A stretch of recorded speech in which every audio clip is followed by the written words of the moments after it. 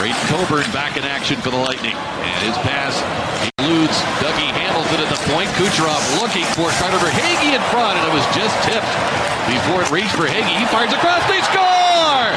Mitchell Stevens on a beautiful goal, dashing in toward the net. He opens the scoring at 2:36. What a way to start, especially for the young line coming out here and attacking with some good speed. Middle of the ice right away, right there, but they stay with it. Now there's the dangerous play, but the key is Carolina doesn't get things sorted out. They just sort of stand around in front of the net, and on the line change, it's Stevens coming off the bench. This happens so often. This is the Canes Corner Podcast with host Adam Gold, part of the Capital Broadcasting Podcast Network. Now here's the host of the Canes Corner Podcast, Adam Gold. Welcome to the Morning After Podcast. I am Adam Gold. Thanks to the Tampa Bay Lightning television broadcast for not only that play-by-play, but the explanation for what the real problem was. And we'll talk about that with Alec Campbell in a little bit. But on that first goal, Dougie Hamilton tried to make a play at the blue line, whiffed on the puck, bouncing puck. I mean, it's going to happen. It happened to Jake Gardiner a couple of games ago. And 2-on-1 happened. Lucas Wallmark foiled the initial try. But then Carolina just caught napping. And ultimately, it's 1-0. Another mistake a little bit later on by Hamilton, who gave the puck away to Steven Stamkos. Should have been an icing. Wasn't an icing. No idea why it wasn't an icing. Then it should have been a hook on Kucherov on Hamilton. Wasn't called. Still gave the puck away. Stamkos beat Peter Mrazek. It's 2-0. Less than 5 minutes into the game. And essentially, it was over. Now, it shouldn't have been, but it was because Carolina just did not have what they needed to compete with a team like Tampa. Don't be fooled by if you're an analytics person, do not be fooled by the analytics. Tampa was significantly better than Carolina in the first period. Carolina was a no-show in the second, and then the third period was simply a service of, I think, the Lightning just sitting back and letting Carolina do whatever they wanted, because they knew they had the game basically in hand. As long as they didn't screw it up, they were going to win this game, and that's unfortunate because Carolina, even against Washington, I thought Carolina was dangerous. I didn't think they were very dangerous tonight. Again, stats, especially those analytical numbers, Corsi, Fenwick, blah, blah, blah, high danger, whatever. Carolina had minimal good scoring chances tonight. Sebastian Aho had a couple in the first period, and that's basically it. And Aho needs to cash in on at least one of those, if not both. All right, before we get to Alec Campbell, my friend, who will join us, and we'll sort through not only this game, but more a kind of a little bit of a bigger picture look. A reminder. Love for you to download the podcast, subscribe to it, rate it, give us some feedback. And if you have any questions, any thoughts, any things you'd like to hear on future Canes Corner Morning After podcasts, let me know. You can always reach me on Twitter at @AGoldFan. With all of that said, let's get right to it.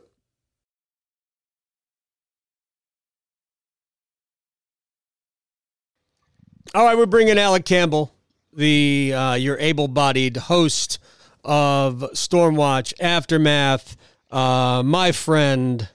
Familiar stuff tonight, unfortunately. Trying to do too much to score, not getting enough key saves, although Peter made some big saves tonight, just like he did against Washington. I really thought he was good against Washington, except for the one goal. But it wasn't good enough tonight, and maybe could have had two of them. I don't know. But right now, just too many mistakes, making it too easy on everybody to score. I mean, that's what happened against Washington. It's what happened against Tampa. And even when they were playing well and winning games, they were giving up too many easy chances. So what's your read on what's going on? Yeah, I mean, I kind of look at this game maybe a little bit differently. I mean, I don't. There are too many easy chances, but it's not like, I think lately it's been like a flurry of like 2-on-1 after 2-on-1 after breakaway after 2-on-1 like we've seen in the past. I actually think they've buttoned that stuff up a little bit more. To me, it was more tonight.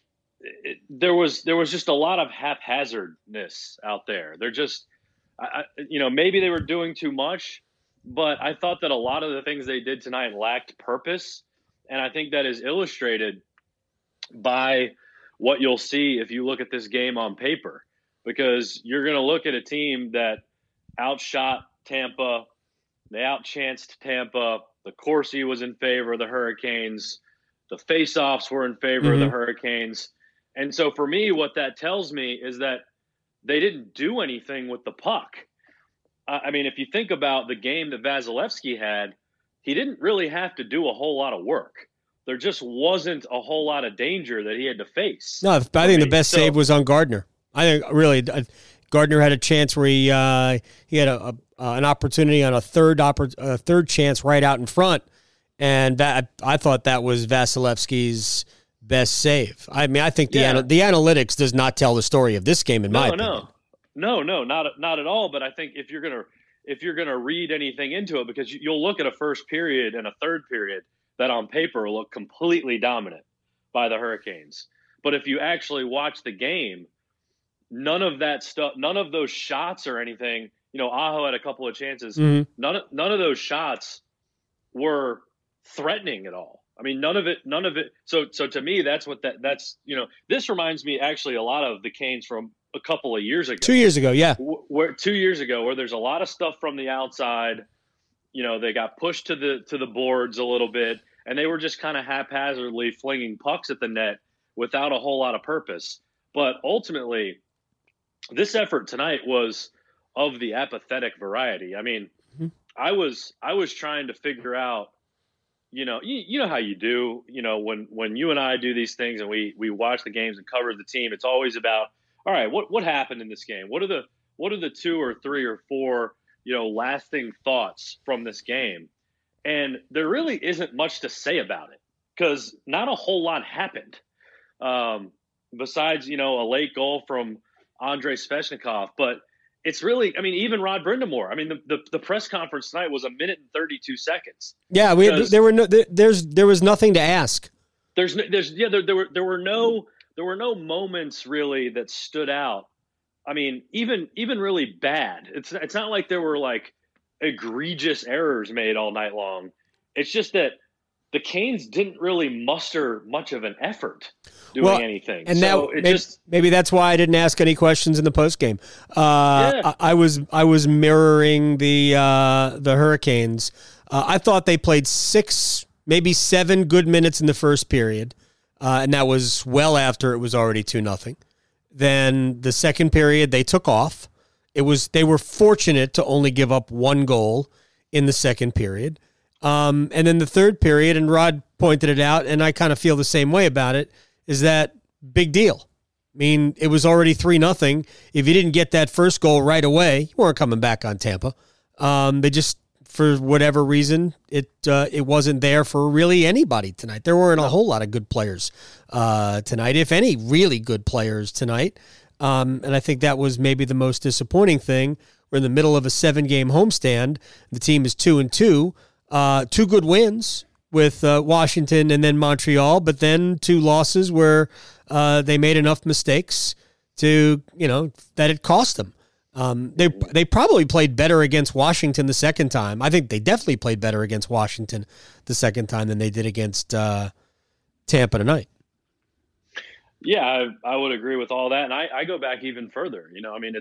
They've lost. They're 2-2 on this homestand, but they've lost 5 of their last 7 games. Yep.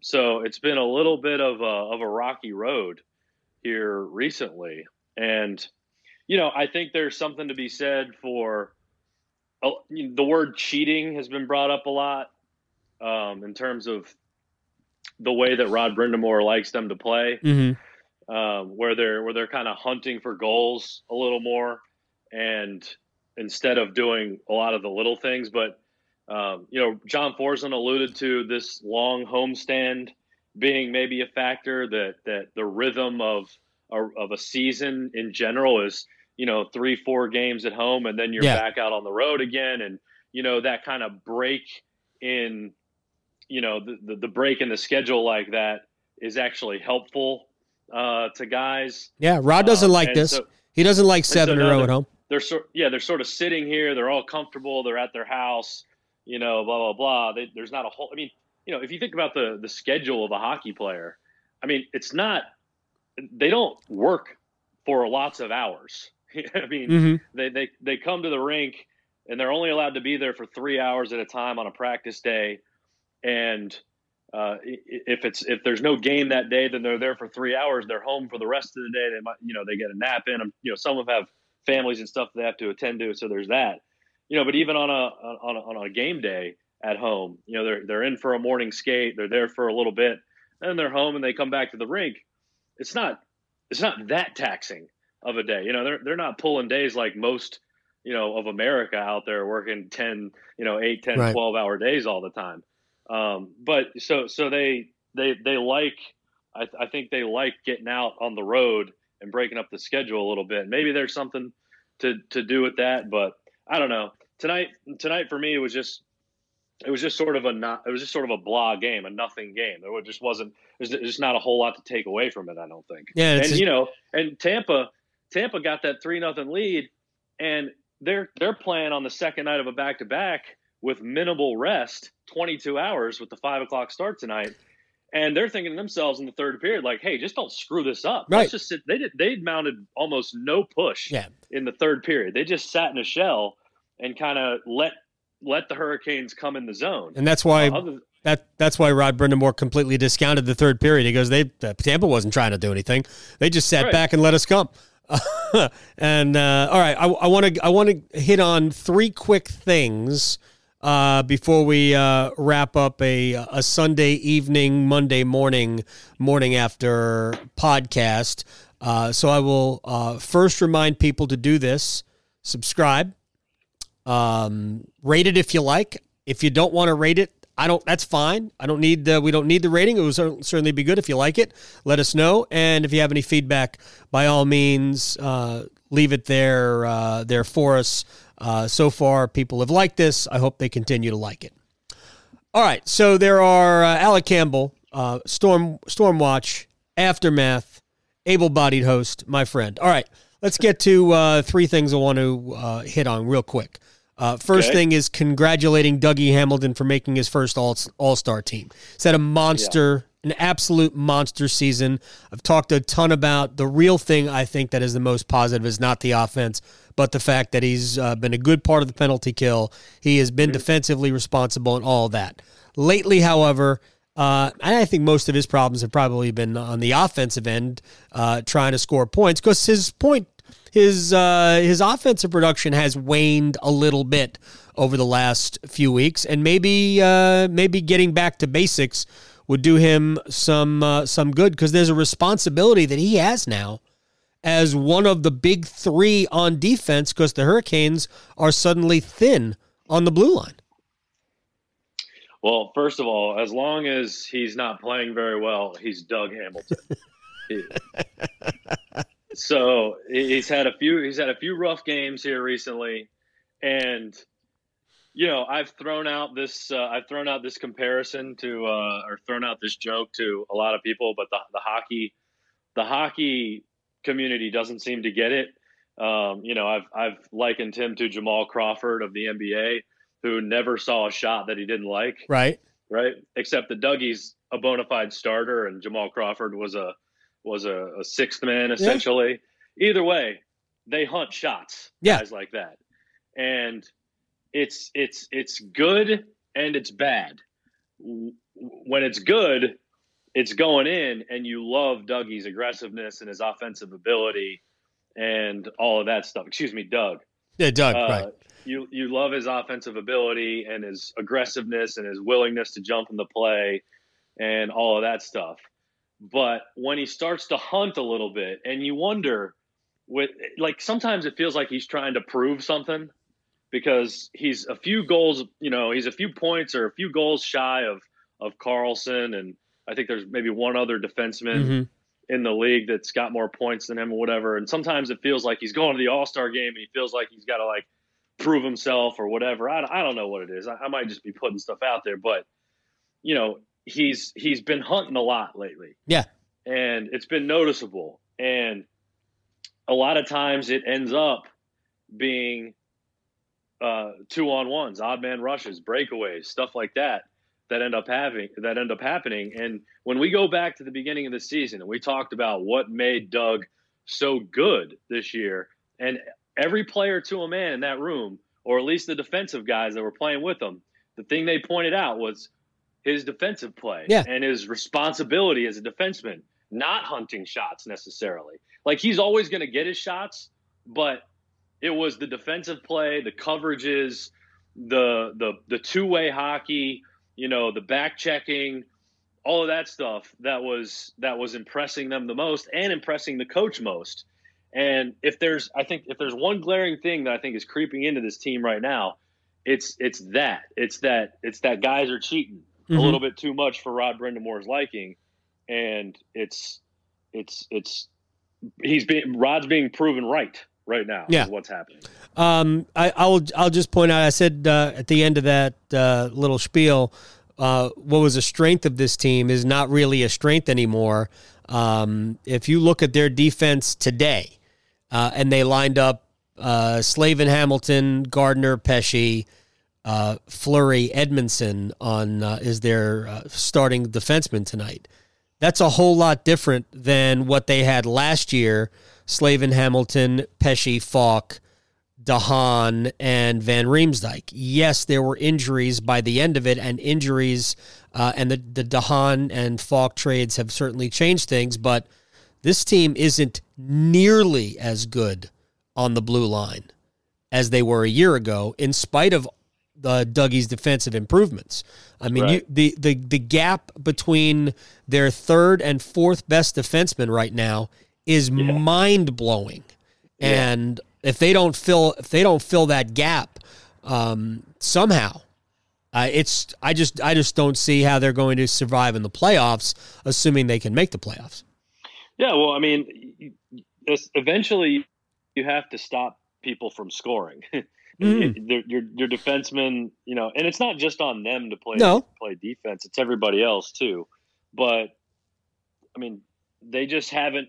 There have been so many games this year that have been pond hockey games. The Toronto game was that, or they've gotten. I mean, there were a couple in that stretch of games. I forget who the other team was now off the top of my head, but you know, they found themselves in holes too. Yeah. You know, they gave up 2 goals in the first 5 minutes of the game tonight. Mm-hmm. And then they came out in the second half and gave up another goal in the first 6 minutes of the game. You know, that's just not, you can't chase the game all the time that way. No, certainly not good teams. So I'm not, you know, the overall numbers I think on the season are pretty good in terms of their goals against average and stuff, but it's lately been getting worse. Their defensive hockey in terms of just preventing people from staying out of the net.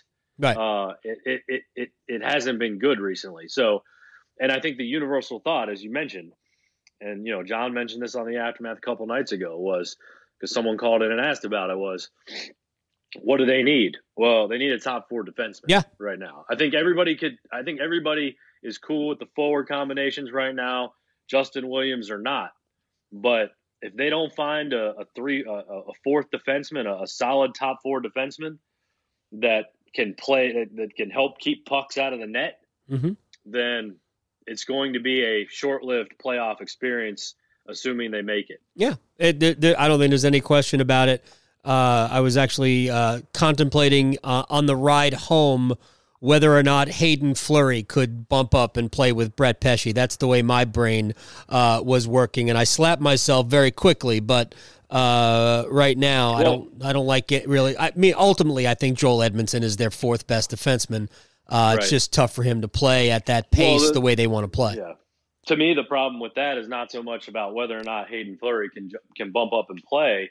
It's then leaving Edmondson and Gardner on the same pair together, which I don't think is good at all. Yeah, and honestly, Hayden Fleury is being shielded from high leverage ice time for the most part, because even tonight, I thought he was good tonight, but even if you look at the TOI, Hayden Fleury is only playing 12, 13 minutes a night. All right, second item.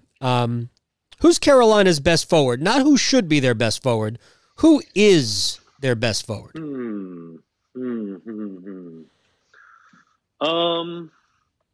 Let's see.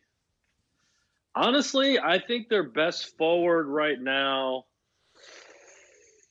Oh, man, it's kind of tough, but I go immediately to Teravainen. Right. Yes. So I think it is. I hope people vote. NHL.com/vote. Vote for Turbo. You can vote 10 times a day.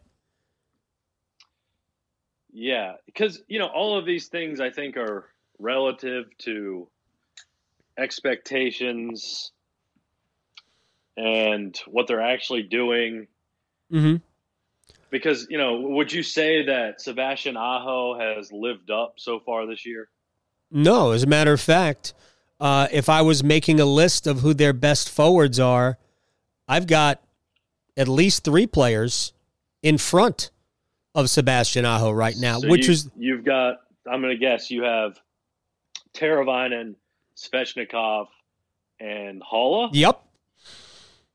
Yeah, because I was actually thinking of Haula as their best forward, who would have been my second. Mm-hmm. Well, I don't know.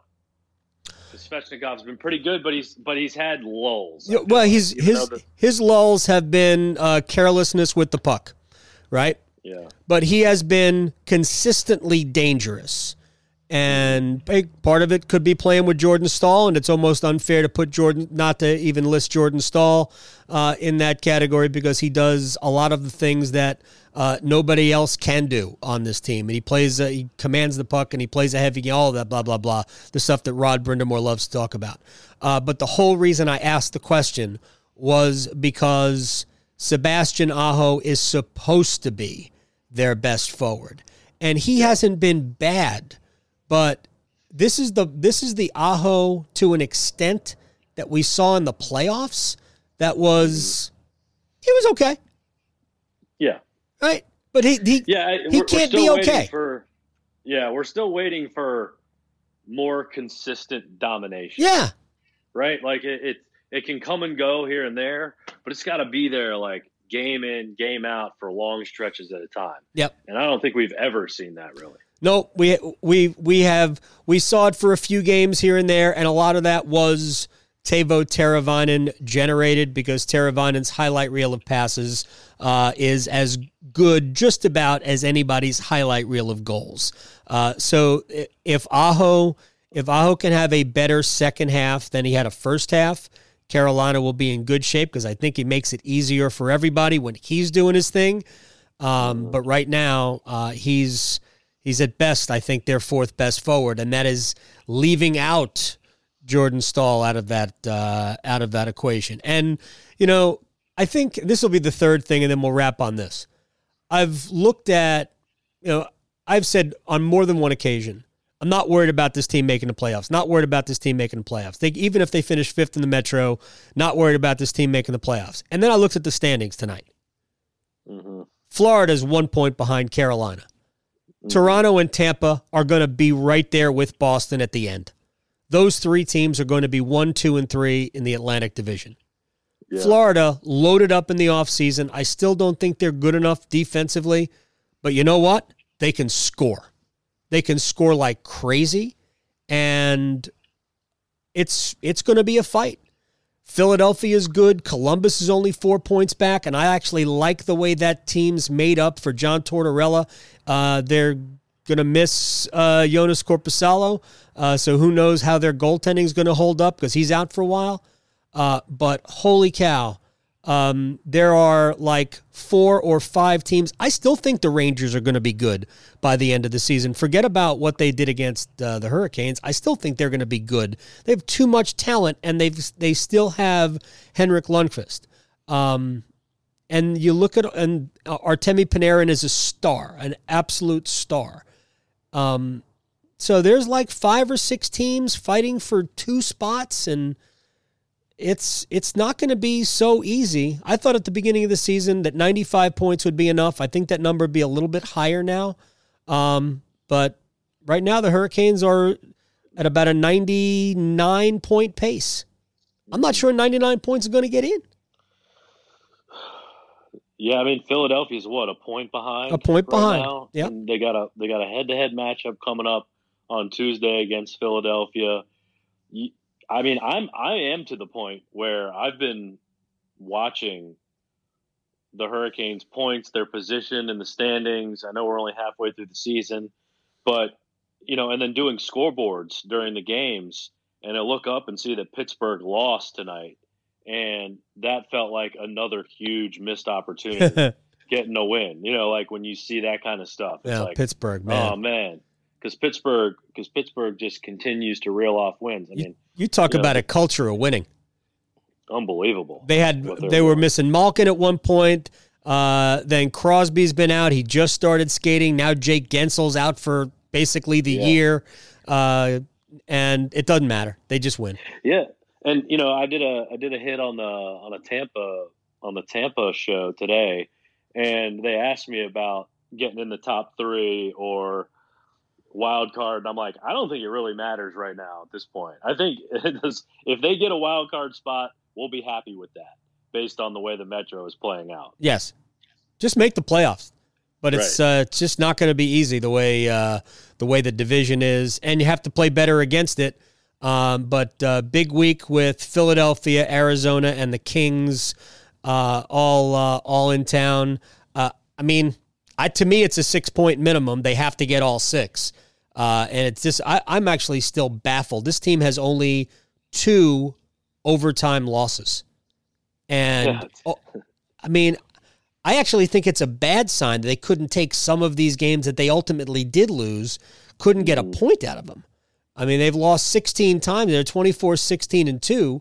If it's 24-12-6, it's a totally different ball game. Even if you don't win those games, if you can just squeak them out, and if they take the Boston game into overtime and they played a great game, nothing until about 4 minutes left, didn't get anything out of it. There's been too many games like that over the course of this season. All right, let's say goodbye.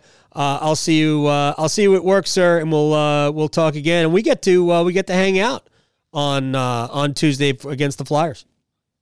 Can't wait to see a little Broad Street bully action in PNC. The Hurricanes have already lost once to them this year, so that's right. No, twice. If they can get them twice. They're 0-2 against Flyers. That's right.